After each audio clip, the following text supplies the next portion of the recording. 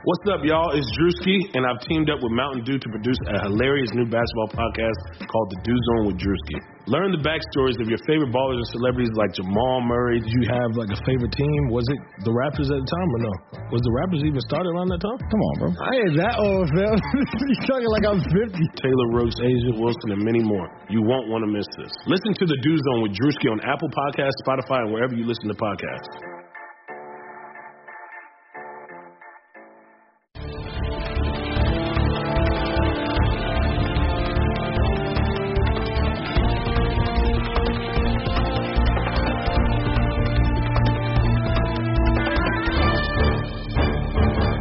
Hello, everyone. Welcome into another episode of Kentucky Daily, a daily podcast covering your University of Kentucky Wildcats. I'm Sean Smith, joined by Derek Terry of the Cat's Paws. Derek, how are you? You know, Sean, I'm doing well. It seems like this week has gone by quicker to me. I got up this morning and was doing some things and then realized it's college football Saturday tomorrow. So I don't know if I've already gotten into that routine of the season or what, but probably a little less excitement for me this upcoming week to get back out there. I don't know if it's the rain or what, but how are you feeling about that? I don't know. Maybe you don't share that with me, but maybe a little less. Excitement, I guess is the right word. Well, I'm feeling really excited because I did have another buffalo chicken sandwich from the Butcher's Pub right before we started recording this episode today, Derek. I ordered takeout from the pub. There's two locations, one in Pineville, Kentucky, one in Williamsburg, Kentucky. Get out there this weekend. I promise you, if Kentucky loses to Mississippi State tomorrow night, you'll feel better if you watch it at the Butcher's Pub because you'll forget all about it before you get home because the food is delicious, the wings are delicious, got all those drink options. So get out to those two locations.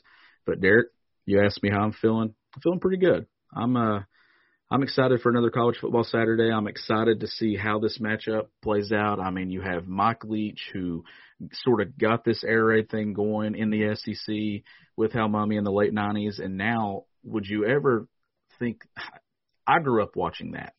That was my first year as a UK football follower and fan was 98. It was Couch's final season, and they're throwing it all over the field. I didn't even know the running back was an option my first year as a Kentucky football fan. And now you watch Kentucky with a ground and pound team. So it's crazy to think how polar opposite these two offenses are. And at one time, the fans at Kroger Field, then Commonwealth Stadium, were watching the ball being slung around by UK jerseys. Now it's Mississippi State.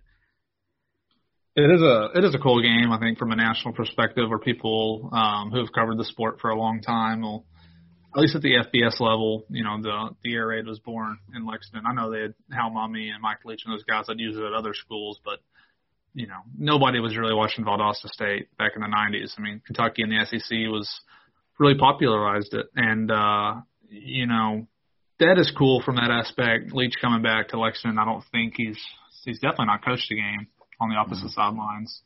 So he'll be coming back. I'm sure he has some fond memories of his time in Lexington, and it will be a cool thing. I think the air raid, it was before my time, barely, but, you know, what they did in Lexington, and I think I read in that ESPN story, Sean, that 6 coaches or players from that UK team have gone on to be head coaches in college. So it's a thing that has stuck around, and a lot of schools have been interested in it, and some very good head coaches have come from the system.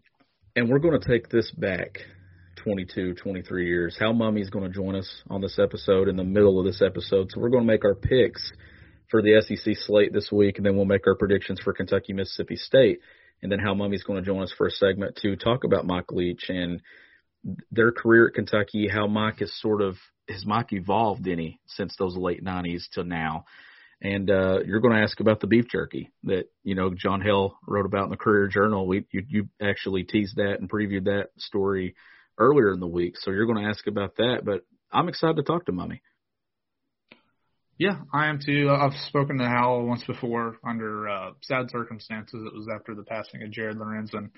But, you know, Hal was someone who, and we'll probably ask him about this, but probably helped bring a lot of excitement to a Kentucky football program that had just basically been dead for the whole decade of the 90s. And he walked into a situation, I mean, no, Kentucky's football program didn't turn into, some great team in the SEC, but, they won 7 games, made it to a bowl game in 1998. Tim Couch, number 1 pick. I mean, think of that now, Sean. I mean, a number 1 pick from Kentucky. I mean, that's a big deal for schools to be able to use. And he was a Heisman finalist. They've not had one of those since. They've really, I know for Benny Snell and Andre Woodson at times there was maybe a small Heisman campaign, but both of those kind of tapered off. Probably for some fans, I would guess, still some of the most exciting times I ever had watching Kentucky football was that era. Absolutely. And two, that era was it was so different for me, like as a fan growing up, is because those were my early days of football. Derek, that stadium, it was full. There were 70,000 people at Commonwealth Stadium every Saturday. Regardless of if Kentucky was 2-10 or 7-5, that place was full. I remember going through McDonald's drive-thru. So some of you older listeners, you might remember this. McDonald's sponsor of UK Athletics then, and they had the Air Raid cups, Derek. I don't know if you ever got to see these or not. It had the Air Raid UK logo on there, and I just remember, like, the football schedules, you'd get them at McDonald's back then.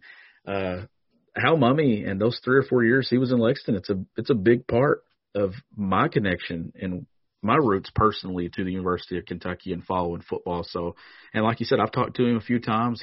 He's always gotten back to me for a quote under, it seems like, really sad circumstances, sad situations, the passing of Quentin McCord and the passing of Jared Lorenzen. But I'm looking forward to getting him on here and just letting him just tell stories, Derek. If there's stories of Leach, maybe there's stories we've never heard. He might put something out here.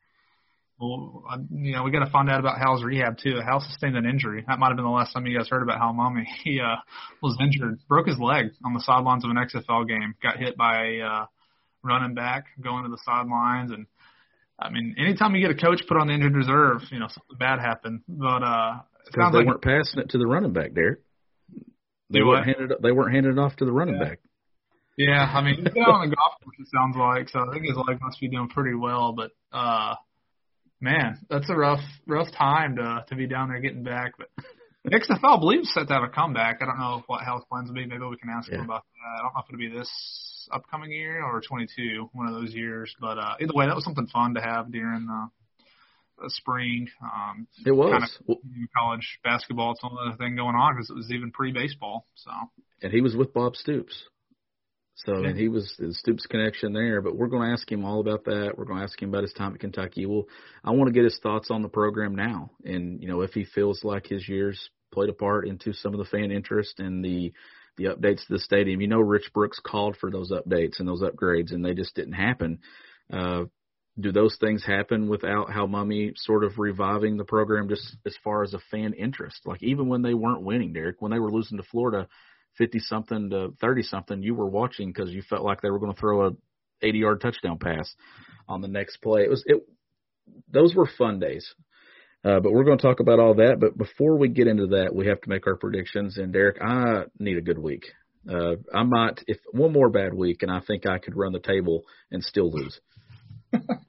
Well, last week, I believe the calculations again, it was the same record as the week before. I went 5-2. You went 4-3. Common thread both weeks. We've both picked Kentucky wins. They have lost, obviously.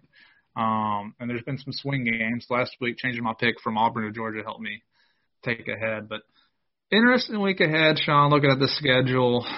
We'll go through these games. I think we'll probably be on the same page for some. I see 2 games with a chance for us to go the other way. But let's start off. Just one of the 2 ranked matches this week in the SEC is number 4 Florida going to Texas A&M. That will be a noon kickoff at Eastern time, but an 11 a.m. Central kickoff over in Aggie land. So A&M's coming off a beatdown from Alabama on the road, and then Florida, of course, beat South Carolina last weekend. So, Sean, who are you going with in this game? I'll go Florida. I don't think Jimbo and Texas A&M get it done. I think Kyle Trask, that offense, too much to handle. I'll go Florida.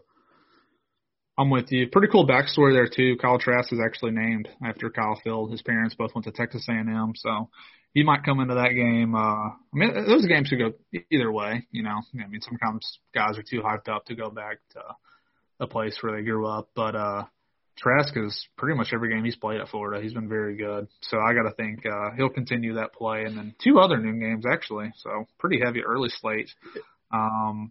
You got Missouri at LSU. Well, it's supposed to be at LSU. That game's actually been moved to Missouri. Do you think that will matter? I do. I don't think it'll matter enough, but I do think that this game will be close. I think, honestly, I'm picking LSU, but I'm circling this game, Derek, because LSU's already been through a lot. They got embarrassed pretty much by yes, it was a close game, but the way Mississippi State just torched them defensively with their passing attack. And then you're moving midweek. You're taking your team. You thought you had a home game, and now you're going to Columbia, Missouri, a place where nobody on your staff has ever been. As far as I know this is LSU's first trip there, unless some of these coaches in past years have been somewhere or have been to Columbia for. Really, I don't remember the year he got there. Maybe Missouri was still in the Big 12 though back then. We know none of the players have. Right, so right. It's new to them too. So I think that this could be a sneaky game. Honestly, I wouldn't be surprised if Missouri beats LSU, but I'm going to go LSU in a close one. I'm going to say maybe by a touchdown. I'd be pretty surprised if Missouri won. I just don't think they're very talented this year. I'm with you. LSU is not.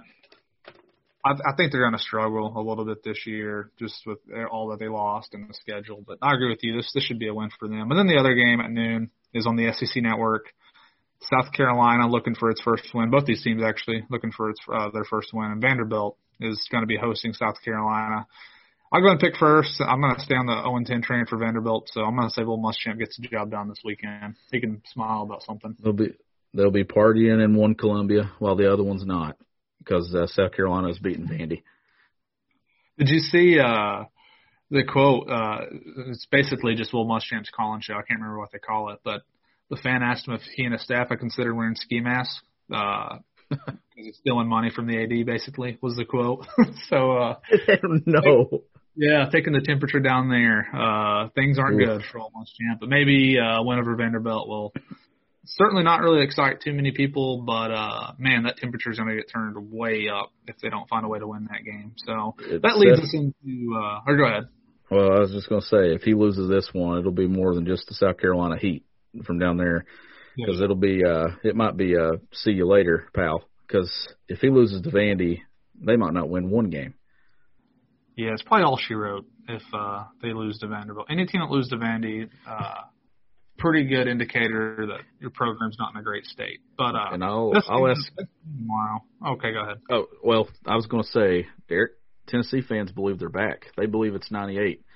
So while it may feel like 98 degrees in Will Muschamp's seat, it is not 98 degrees in Knoxville. Georgia is winning that game. Yeah, I'm with you there. Going to be a wet game down there. We were just in Georgia last year. I don't know how many games they played in the rain last year, but different situation at Georgia. They got a new coordinator this year.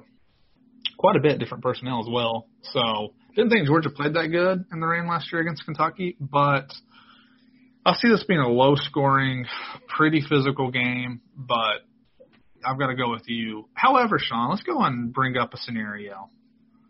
If Tennessee does win this game, they got Kentucky the following week, and then Alabama after that. Do you think that puts Kentucky, and that's just for discussion's sake, let's say Kentucky loses to Mississippi State. If an 0-3 team goes into Knoxville and Tennessee's riding that high from beating Georgia and they got Alabama the next week, are we talking trap game, or are we saying Kentucky's done if they start off 0-3? I don't know if I'll ever call any game a trap game when it involves Kentucky and Tennessee, because I'm convinced that when it's in Knoxville, Derek, that Tennessee couldn't show up and somehow the scoreboard would read Tennessee 31, Kentucky 30. But no, I do think so, because when you've beaten a team that many years at your stadium, I don't care, even though these guys weren't alive when the streak started in Knoxville, you go get these big wins, you beat Georgia, and then you get Kentucky even if they come in 1-2, does it really change how much attention they're putting on Kentucky? 1-2, 0-3 Kentucky. If Tennessee's 3-0, feels like 98 again. Jeremy Pruitt's got them thinking SEC's title, and then you play Alabama. If any year's a trap game, it's this one, because I'll tell you this: when Kentucky went there 2 years ago in 2018, any Kentucky team would have lost that game, given the 8 to 9 weeks prior to that. Because that was literally just a letdown. That was a better Kentucky team, and Tennessee looked like the better team by 3 or 4 scores that day. Yeah, it was by far the worst game that 2018 team played.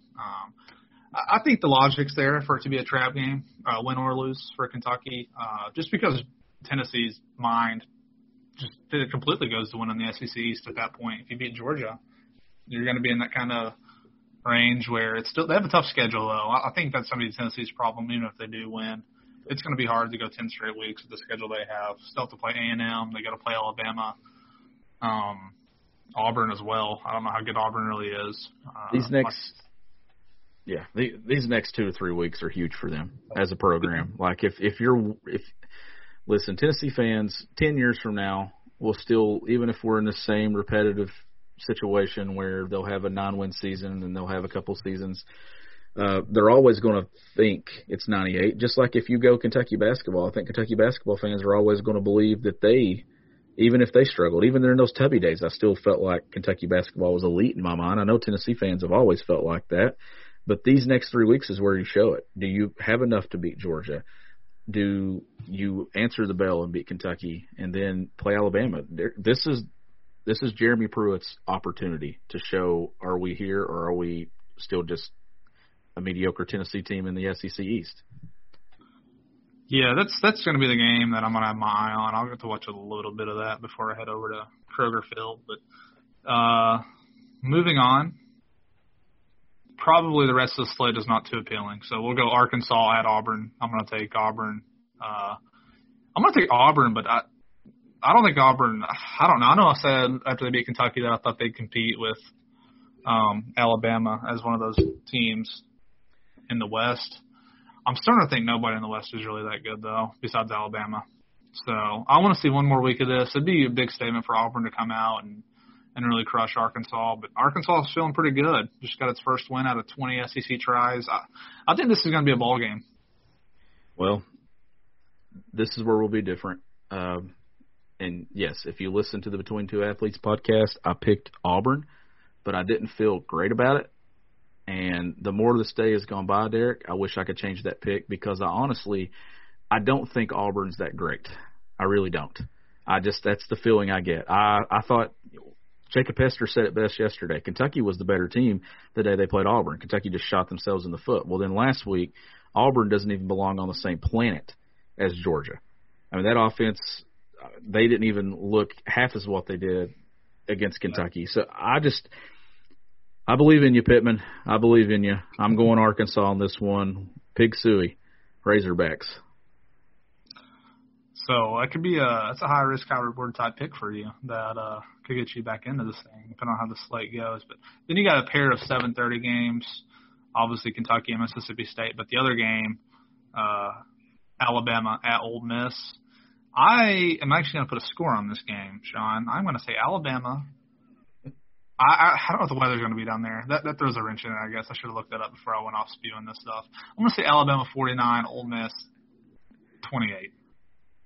I think 28 points against Alabama is pretty good. But if the weather's all clear, and I don't know if it is going to be, Alabama could actually score more than that. Alabama might not have to punt.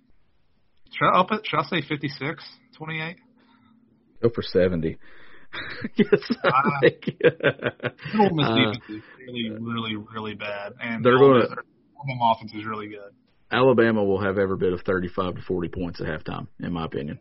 I really think that Lane Kiffin, he has those rings to look at and stuff and all those wins from his time at Alabama, but his memories, he's going to have to hold on to those because this one's not going to be a good one for him. I'm going to say at some point in this game, Alabama's up by 40 points. And you might see some late touchdowns to get to that score that I said. I can't imagine that the style that Ole Miss plays I think Alabama's defense is better for sure than Florida and Kentucky's. So, those quick drives that maybe worked against Kentucky and Florida, those quick hitters. Now, if Ole Miss does that against Alabama, then that offense is legit. I think it's a really good offense anyway. I mean, against most teams, they're gonna be able to put up points, but I just don't think I don't think this is a very good matchup for Ole Miss or any team really for that matter that plays against Alabama. But we'll say though, in the Hugh Freeze era, this was like the thorn in the side for Nick Saban. Like Hugh Freeze and Ole Miss. How many years in a row did Ole Miss beat them? I think 2. 2 years, yeah. A couple times, yeah. But the matchup everybody wants to know about, Derek, is Kentucky, Mississippi State, 7:30 p.m. Eastern Time kick from Kroger Field on the SEC Network with Tom Hart, Jordan Rogers, and Cole Kublik on the call. So that SEC Saturday night crew, they're making another appearance at a UK game. Is this one different than the first one at Auburn? I'm going to go Kentucky 27, Mississippi State 21. I think there'll be enough rain, Derek, in the forecast, and I think Kentucky's defense will answer the bell. And if they burn me this time, I don't think I'll ever pick them again. This is a really hard game to pick because if the weather is a significant factor, then I think you got to lean Kentucky despite the 0-2 start. Just because I think you're taking out the weakest part of Kentucky's team right now, and it's I would probably say the secondary. Just the defense as a whole has struggled. I think it would kind of throw Mississippi State off from what it wants to do. And if that's the case, Kentucky has shown it's pretty good in those games where they played in the rain. So with that in mind, that's why it's tricky, because if the weather's not as big of a factor, then I think it's at this point I don't know how you can look at it as anything other than a horrible matchup for a team that's really struggling right now on defense. So keeping up with the theme that I've done in recent weeks, this week we'll have 2 separate picks. I'm going to take Mississippi State in this game. Although, and this is no fun, I get it, I really could see it going both ways. I think Kentucky's generally the last few years anyway under Stoops, they've really found a way to win this game, particularly at home. Yeah. But anytime their back has been up against the wall, they've answered the bell. And I think if it's a motivated team, I could see them coming out getting that victory. But I'm going to take Mississippi State in a close game, maybe another heart-wrenching game for Kentucky. Chris Doering has Kentucky winning 33-28. And looking at Doring's picks, he has Arkansas beating Auburn 23-20. So, Chris, I'm going to be texting Chris Saturday and be like, by the way, we didn't plan this, but he has Florida beating Texas A&M 34-31, LSU beating Missouri 37-23, South Carolina 26-17, Georgia 31-21 over Tennessee, and then your game, talking about Bama, he has them 45-26. Such strange scores from Chris. I'd like to get his rationale. I would too, because I'm going to text him. I'm going to send him this, and I'm going to be like, "So, what went into this?" I just want to know. Not going to be popular, I guess, on this podcast, but no matter if Kentucky win or lose, there's no way in hell I'm picking them to beat Tennessee next week. And I'm not is anyone though? No, I don't know. We're going 3 straight weeks for me. I can already tell you way out in advance that I'm picking Kentucky to lose 3 straight right here. But before you guys crucify me, I did pick them to win the first 2 games, and they lost both of them. So don't get mad at me. Maybe you're the reason. Maybe that's what it is. Maybe it'll flip in favor. I hate Tennessee, Derek. You know that. Like, there's only one program in the country that I just can't stand, and it's Tennessee. Even as a media person, I'll tell you, I can't stand them. I think there's one thing you can't pick with emotion, because Tennessee they've taken care of business my entire lifetime, other than 2 times. But I will say this, one of those times was very weird and random, and this year has been very weird and random. And why not get a little weirder and let Kentucky win in Knoxville? That would be the ultimate 2020 in a nutshell, if Kentucky goes to Knoxville and wins. It does feel very 2020, something like that happening. It would be funny, I think, if Tennessee beat Georgia this weekend and Kentucky somehow beat them next weekend. I do think it would be funny to kind of see that fan base lose their minds again, because the talk, they beat Georgia this weekend. It's all going to be about how they're back, and no one in Knoxville is going to be thinking twice about beating Kentucky, because they always beat Kentucky. If you're a Tennessee fan and you're like 35 years old, you've never seen your team lose to Kentucky at home. Like, that's a pretty strong reason to not really worry too much about this game. I totally get it. So we'll talk about that more next week, though. We'll be able to dive into how that game looked. I should be able to watch most of it. I'll probably have that one pulled up, and I'm sure that'd be in the press room, so we'll be able to watch a little bit of that one. And this episode is super long. I'm sorry that this episode's longer, but we've given you some odd times this week. We've been posting late in the evening due to some, personal schedules and just not being able to record early in the day. So you're getting a very solid episode today. So the first half of this, we covered the SEC slate. The middle will be an interview with Hal Mumme. And then in the back end, we're going to answer the mailbag questions. But you're listening to Kentucky Daily. We'll be back with more right after this. Call Bryant Law, 261-7381. This is the attorney, Jeremy Bryant. Have you been injured at work in the last 24 months? Contact Bryant Law. We want you to understand that every dime an insurance company keeps from you is another one they keep in their pocket. You're entitled to just compensation. So don't let the insurance company tell you what's proper. After all, you're the one who has been injured on the job. I'll evaluate your case and tell you the truth. Call Bryant Law in Corbin and get what you deserve. Visit online at jeremybryantlaw.com.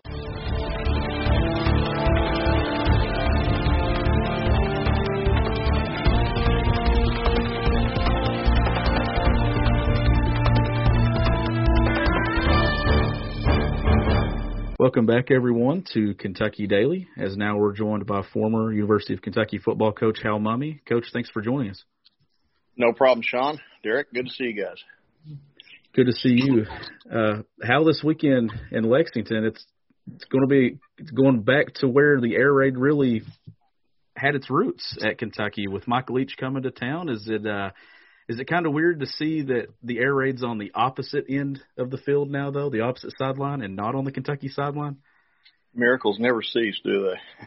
It is kind of strange looking. I can remember when we used to play those guys. They had Jackie Sherrill always had huge backs, and he was going to pound the daylights out of you with those guys. And we had some great games with them. But now it's the roles are kind of flipped. Al, obviously I was reading an ESPN story earlier this week about, Mike, and it sounded like he was coaching overseas at one point when you hired him. Is that right? He's in Finland or wherever? He was coaching at College of the Desert when I hired him. But he had been approached by Pori, Finland, to come over in the spring and the summer and coach their American football team. So he asked if he could do that and then show up for work around the 1st of August. And so I agreed to it, and he got a good chance to be just anytime you can be a head coach, it's a good thing. It's a good experience. Yeah, obviously part of the, appeal for fans with Mike is just he's so much different than most college football coaches. His press conferences are different. His interests seem to be much different than other coaches. So I got to take us all the way back to how you got connected with him, and was he the same guy then as he is now? Oh yeah, he was the same guy. I mean, with Mike, it's what you see is what you get. I mean, but we got connected when I went to Iowa Wesleyan. He sent me a resume, and Iowa Wesleyan was such a bad job that nobody wanted it. That's why they went to Texas to hire a high school coach, because they couldn't hire an Iowa high school coach. And I only got 2 resumes in the mail. One of them was Mike Leach's, and I needed an offensive line coach, and I had come to the conclusion after this is, you got to remember, this is 1989 now. If you were interviewing an offensive line coach and told him you wanted him to have big splits, playing a 2-point stance, we're going to throw the ball 50 times a game, he's probably going to get out and walk out of the room at some point in that conversation. And that's exactly what had happened to me. So by the time I got up there, I decided I was just going to hire somebody really smart that would do things the way we did. And the first thing that stood out to me on his resume was that he had a law degree from Pepperdine. So I knew he was smart, and we just started having these conversations, and I liked him, and we got him over there, and he did a tremendous job, and we worked together for 10 years. Hal, looking at this air raid offense, has it evolved since those days at Kentucky? Are there a lot of differences in it now, or is it pretty much the same thing? It's pretty much the same thing with the one exception. You saw it last night if you watched Houston. Dana Holgerson played for us at Iowa Wesleyan and then coached with us at Valdosta State. And then, of course, he coached with Mike for a long time. And when he finally got a big break and Kevin Sumlin hired him to be the OC at Houston, he really quantified or packaged up the run game and the screen game together in what people now call RPOs. And that was a great innovation for our offense, because before that, we would have 2 or 3 pretty simple run plays, and it was mainly just obviously going to be the draw, various ways to run the draw. And, but as far as having a run game that you could depend on year in and year out, it was pretty much just based on what the back could do. It wasn't based on a system. And Dana kind of added that to a system. So I always give him credit for that.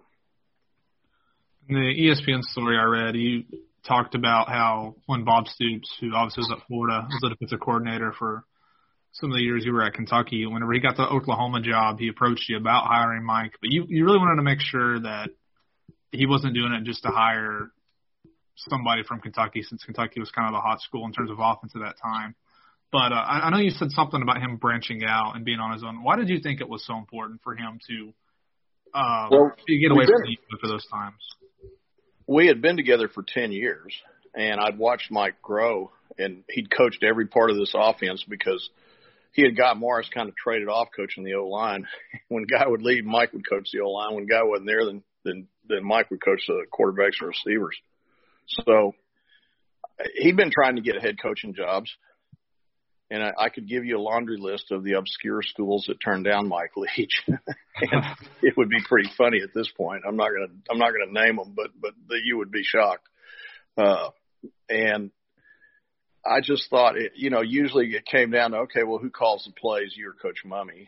And the truth of the matter is, when we're really rocking and rolling, the quarterback's calling most of them. And so I just thought it would be good for him at that point. After I didn't want to lose him, but Bob offered him such a great opportunity because Bob was a defensive guy. He was going to let him run our offense the way he wanted to, and it was OU. I mean, they were going to get players. Al, when you got to the SEC, Steve Spurrier was throwing the ball around, but then you all put the air raid offense into effect. How did that change the culture in the league? Because now you see Dan Mullen throwing around, Lane Kiffin's there, now Mike Leach himself's there. How did it change the culture in the league there? I think it changed all of football, maybe before it changed the league. Really what happened that first year is after we beat Alabama, high school coaches from Alabama and Texas and pretty much the South started pouring into Lexington to learn what we were doing. And they developed these quarterbacks that, from the ground up.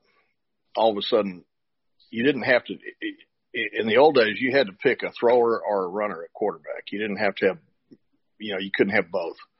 You either had a real athletic guy who probably couldn't throw, or you had a guy who was kind of a statue back there trying to be an NFL-type passer. So I think the high school coaches deserve the credit for that because they took and they started doing this, and it was so popular that a lot of great athletes started wanting to stay and play football instead of maybe migrate to basketball or soccer or something. And so I think that was the beginnings of it. And what you see in the SEC now is just the fruition of being able to take advantage of those players. Depending on which forecast you look at for tomorrow, it might be a downpour or it might be kind of spotty showers. But I was just curious, from someone who invented this offense, what are some of the biggest challenges in making a game plan when you might have some bad weather in the forecast? We never worried about rain much. Wind is the more damaging deal. So I always looked to see if the wind was more than 30 miles an hour, we knew we were going to have to do a lot of adjusting. If it was less than 30 miles an hour, we're probably okay. Rain, unless it just turns into a Noah's Ark flood, it really doesn't bother us that much. Hal, looking back on your time at Kentucky, the first year that I was a fan of the program was 98, Tim's last year there. Yeah. And when you looked at that stadium, it was full every single Saturday. It was packed out. Yeah. And then you look at where the program's at today and the fan interest. Do you feel that the air raid added some electricity to the Kentucky football program that is still it's carried over to some fan support and interest in the program today? The great Sam Newton said it best. After we beat Alabama that first year, he went straight to the legislature and got the money to expand the stadium. He said, we've been trying to do this for 25 years. This is the first time they've been excited enough to do it. And so we got the stadium expansion done. Coach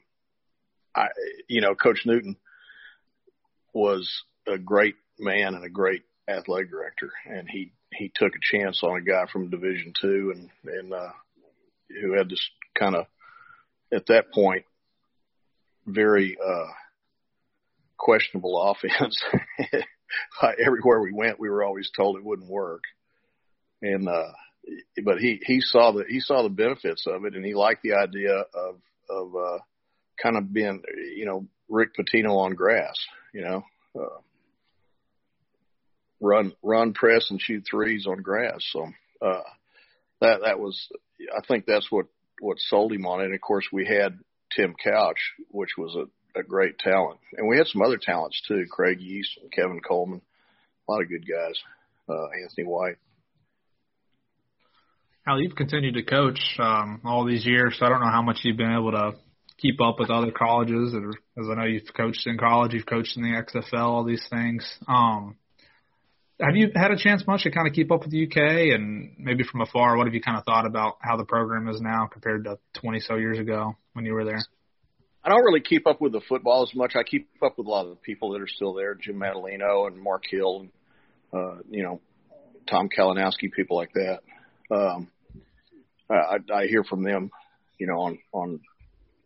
on occasion, and we talk about what's going on. But I don't really get a chance to, since I've been doing our own thing someplace else. It's hard to follow. But I know Coach Stoops is doing a great job. And, obviously they're a different style than we were, but they're really a good football team.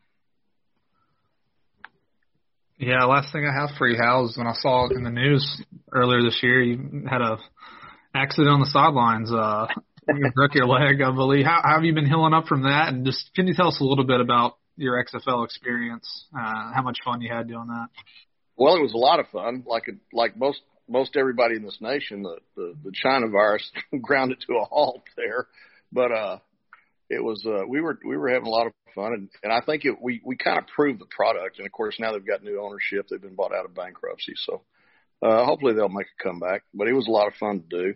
Yeah, I got to just get I got to get a little quicker on the sidelines there. I just kind of zigged when I should have zagged right there, and he hit me from behind. It burst that there's a sac underneath your kneecap. It's fluid sac, and it's called a bursa sac, and so that broke, and I felt it break when I hit the ground.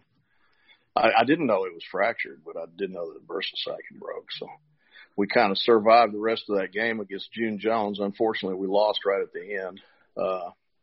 Made a nice comeback and then couldn't quite get it done at the end. But it was XFL was fun. I think they had some unique rules that probably people need to look at, and they've had some things I think our fans liked a lot. I'll wrap up by asking you just got off the golf course, so how's the golf game? Well, my legs healed up enough for that, so that's a good thing. It's just as mediocre as it's always been, but I can still hit it. The same here for us. But Hal, we really appreciate you taking some time to join us, and what will be a fun game in Lexington tomorrow with Michael Leach coming back to town. I'm looking forward to it. I'll be watching. I appreciate you guys having me on. He's Hal Mumme, and you're listening to Kentucky Daily. We'll be back with more right after this.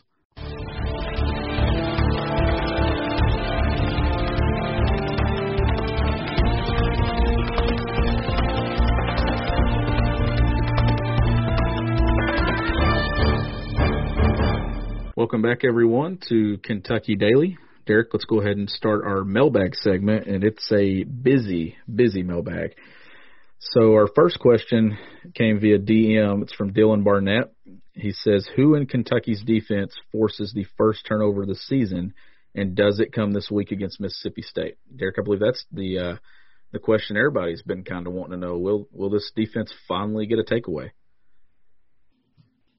Hard to say. I would think so. Mississippi State's been a bit turnover prone at times. Even against LSU, they had a few. So I do think it'll come this weekend. As to who the player is, that's a tough thing to to decide. If the weather's poor, it could be anything. It could be a slipped pass when Costello throws, or it could just be a simple handoff exchange with the team that doesn't run a ton, and maybe the ball just gets loose that way and some defensive lineman falls on it. So it's hard to say for sure, but just for the sake of the question, I will say I'll go with a bit of an odd pick. I'll say DeAndre Square comes down with an interception.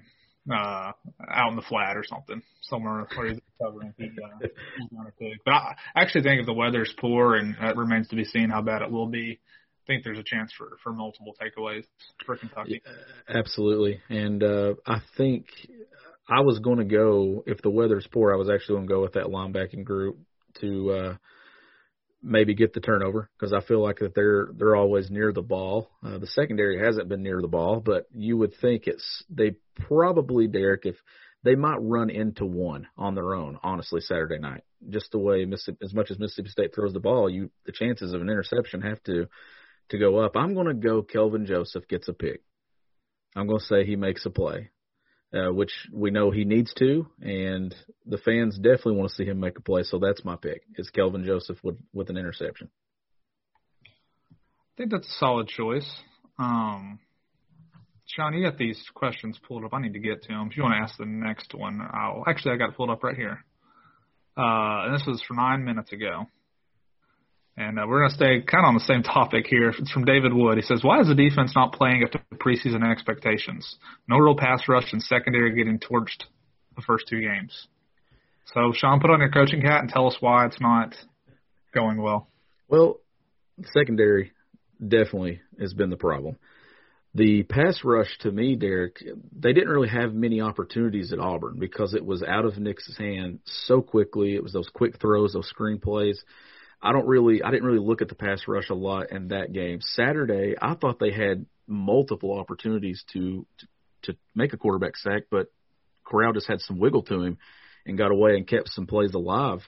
I think they'll start finishing those plays this week, though. I think that they'll be able to get some plays and take the quarterback down and get some more pass rush. How do you see that playing out? Well, I thought Auburn, just the way that game plan was, it was set up with quick passes. I don't think it really lent itself to a pass rush. And then I actually think I didn't get a chance to watch the full game again, but I'm kind of with you. Like I think last week's no pass rush thing is a little bit overblown, simply because I think Corral made some plays that a less mobile quarterback. I mean, Kentucky might have had.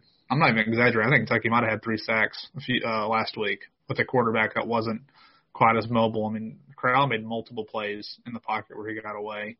So I could end up being wrong, but I actually think as this year continues to go on, I don't think that's going to be as big of an issue as maybe it seems right now. But I get it. The numbers don't suggest that they've had a great pass rush. The sack numbers aren't very good. I think Boogie got credited with one last week, and McCall and Wright both had a half a sack. So for a lot of dropbacks, no, they haven't had as many sacks as you would want to see. But I think Pascal is a good pass rusher. I think Boogie is a good pass rusher. I think Weaver and Wright all have potential to be. They've all been guys in the past who have gotten to the quarterback. So I think they got the personnel there to do it, and I think they will as the season goes on. I think that's going to be less of such a worrisome issue compared to what it is right now. Boogie made a big play there in the fourth quarter Saturday, and Eric, he's a guy that we've seen in the past. He's not very active early weeks of the season. Then he picks up steam. That might be a guy, if he follows the same trend, that this will be around the time of the year where he picks up steam. It was October last year, so that'd be a guy to watch Saturday night, I think. Staying on the same topic, who is going to step up in the secondary and take charge? That's a tough one. Yeah, I don't think it's just a one guy type thing. I mean, they all have to play better. We know that. If you're looking, any of those guys, you could say, they're all veteran guys. There's no one back there really who's playing. Vito Tisdale got some run last week. He's one of the few young guys. Taj Dobson got in there a little bit, but even he's a second-year guy. You look at Robinson, 5th year. Eccles is a senior, JUCO guy. Dort's been in the program 4 years. If you're looking for a leader, there's a bunch of Corker 4th year, Asian 4th year. Everyone's pretty much a vet back there.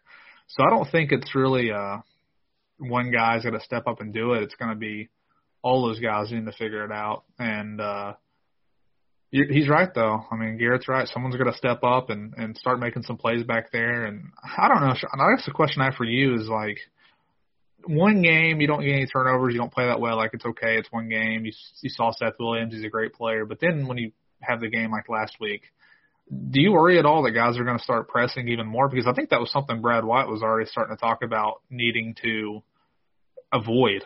So I don't know if that's something the coaches are worried about or what, but I could definitely see that being a real thing. I could too, honestly. And somebody asked the question, it might have been to Stoops, that are turnovers random in football? Was it Stoops that got asked that earlier in the week? I think it was. That must That's be because right. I don't remember. Okay, yeah, it was asked if turnovers are random, and I think they are. I do think that they're more random and just being in the. To me, it's about being in position to make a play, and I feel like half of Kentucky's defense has been in position to make a play. The other half has not. They've got picked apart in the secondary, Derek, and I'm sorry. Kentucky's, I mean, how many pass breakups this season? Is it one? One. So you've not even been near the ball. So how do you expect to get turnovers on that back end if you're not even near it to even break up a pass, let alone intercept one? So that's what I look at. I feel like the front seven they've been in position, but they've ball security. I mean, that's just been that they've not fumbled. Kentucky's put the ball on the turf a couple of times. I do think that changes though. But I'm with you. Do they start pressing? Do you get to a situation where you're too aggressive and then you're out of position trying to make plays? I guess there is a fine line between that. With that, I don't know. I agree with you. We're going to stay on the football side right here. And this is a question from a friend of mine. We'll bring it. His name is Brady Foley. Asks, first time, long time, and this is the first time Brady has entered the mailbag. But he says, could we see the Cats bring back their traditional wishbone formation mastered by high school football across eastern Kentucky since the 40s? It's time to just run the damn ball. Hang up. Well, Brady, first of all, I want to point out Brady was a very good high school running back at Corbin High School. I think his last year was 2011. Baseball teammate of mine. But, Brady, Kentucky's been running the damn ball, man. I mean, they just put up 408 yards last week. And last year is as close as you're ever going to get to and I know it wasn't the wishbone type, what you want to see, but in terms of just pure, just ground and pound, last year I don't think will ever be topped in this modern day and age of college football. But what do you think, Sean? Do you think they need to switch it up at all and get back? I mean, no one runs the wishbone anymore, right? I mean, this is like a dead football concept. I mean, the offense that they inserted with Lynn Bowden last year, I mean, it was a simple offense that just absolutely just destroyed college football. So, I mean, if they do decide to bring it back, Derek, I mean, are coaches and teams preparing for that right now? Probably not. What a hell of a game it would have been to have Kentucky line up in the wishbone versus Mississippi State's air raid tomorrow. It just would have been great. Just completely. I mean, that's like the air raid with Mississippi State. How many times do you see that offense? Like, yeah. I mean, it's one of those things that, and two, this is not part of the mailbag. Does Stoops have an advantage that he had it as part of his offense under Neil Brown, that he understands the air raid a little more? And is this a thing where these coaches talk, Derek? Does he call Neil, and ask him for some advice on some things? Like, probably better off calling his brother, who Mike Leach actually worked for at Oklahoma. So I would say Stoops is pretty familiar, I would think, with this type of defense, and there's no shortage of film on Mike Leach's offenses. But with that in mind, it's been a very successful offense for 20-something years now, and it's not going to be easy for Kentucky to defend. And I know we keep bringing up the weather. It is a point to be made, although different forecasts vary. I mean, who knows how bad it's going to be. But I would think Leach is – if you're Mississippi State, how could you not love this matchup coming in if you know you're going to be able to throw the ball against a team that is really reeling in the secondary on defense as a whole? Yeah, I recorded the Between Two Athletes podcast with Alex Montgomery and Steven Johnson this morning, and Alex was he was pretty upset after that game last week because he actually predicted the defensive backs are going to decide this game. So he wasn't very pleased, Derek, about the way the secondary played, and that's a group that he's looking at this week that you have an opportunity now to say, okay, it's time to get things right. Make a statement, get some confidence against a team that's wanting to throw it on you every single snap. Now we have two basketball recruiting questions. And Derek, before we get into these, we need to say that we're going to have an episode, if all goes as planned next week. We're going to target somebody to come on and discuss the Kentucky basketball recruiting landscape because we've gone quiet here for maybe 3 weeks or so since Sky Clark set his commitment date and all that speculation. And then we lost Corey Evans from Rivals to the Oklahoma City Thunder, so he would have probably been on by now. But we got to find somebody else. But we'll ask these. They're pretty much the same thing. Basketball recruiting update speculation as you see things presently. And then the other one is how are things looking with Hunter Salas and Sky Clark? Any chance both become Cats? Derek, I think we're both confident that one of those guys will at least be a Kentucky Wildcat, but I don't think it's far-fetched to say that both of them could end up Kentucky. Yeah, I agree with that. I don't think my thoughts have changed very much from the last time. It's been about a month now since we talked about Sky when he cut his list. But if anything, my optimism based on what I've heard from people who cover basketball recruiting is that things seem to be going very well right now with Hunter Salas. So I couldn't tell you who's the priority out of those two. I'm sure they would like to have both. My thoughts are pretty much the same. I mean, if you get both those guys, I think it gets a little bit crowded back there. You don't tell both guys no, or only. I mean, if Clark wants to come, I think you still take him. Would UK lobby for him to stay in 22? I'm not sure. But Salas seems to me to be the guy, and it's already changed this year. I mean, we thought Bryce Hawkins would have already been committed by now if you would have asked us 2 months ago, and that's not happened. But I do feel very good about Salas choosing Kentucky when it's all said and done. I do too on Salas. I do think that Salas will end up at Kentucky. I think that has been moving there for a while. You know, Corey, last time he's on, he said it didn't move as quickly as he had planned. But I do think since the last time we've had Corey on that things have moved in that direction. Derek, I'm going to say Salas 21, and I'm going to say Clark will actually announce October 22nd, so that's coming up. Wouldn't surprise me if he does commit to Kentucky and stay in 22. I do think regardless of where he's going that day, I think he might say he's staying in 22.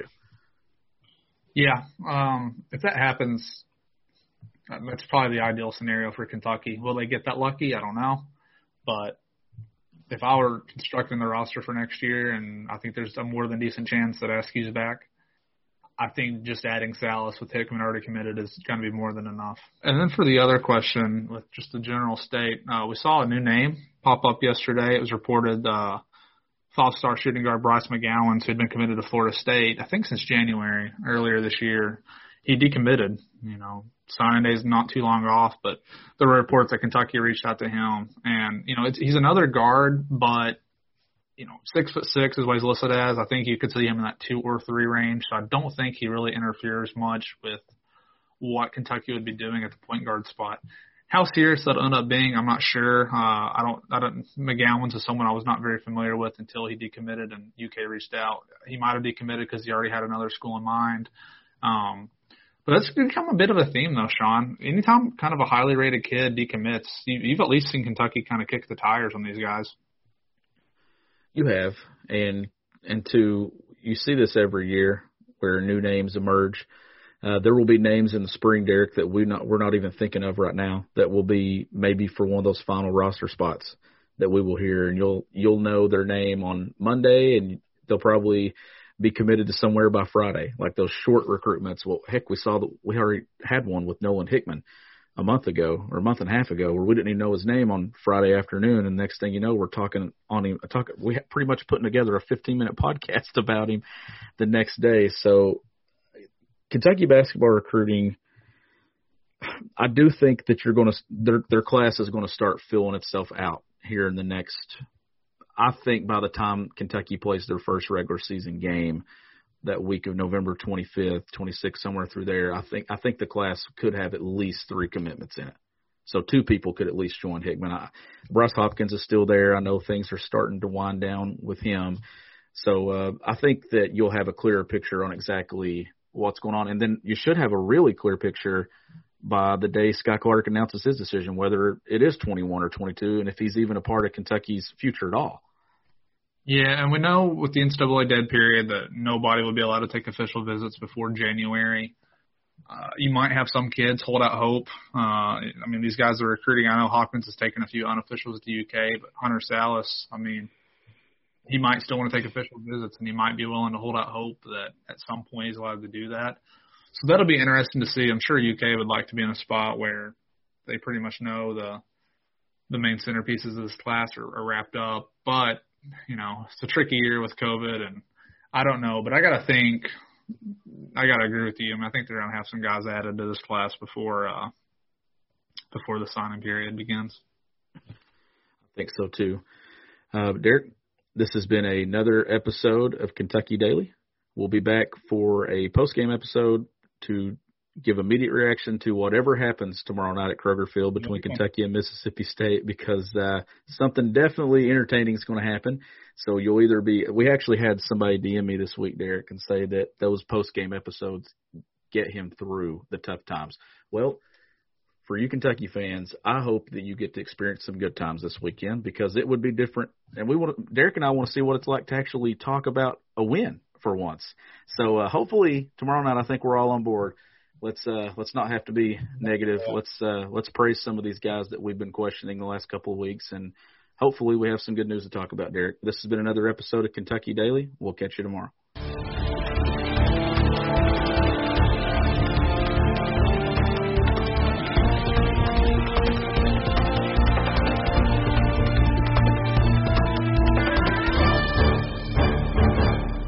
Sugar Ray Leonard, Roberto Duran, Marvelous Marvin Hagler, and Thomas Hearns. Legends, whose four-way rivalry defined one of the greatest eras in boxing history. Relive their decade of dominance in the new Showtime sports documentary, The Kings, a 4-part series premiering Sunday, June 6th, only on Showtime.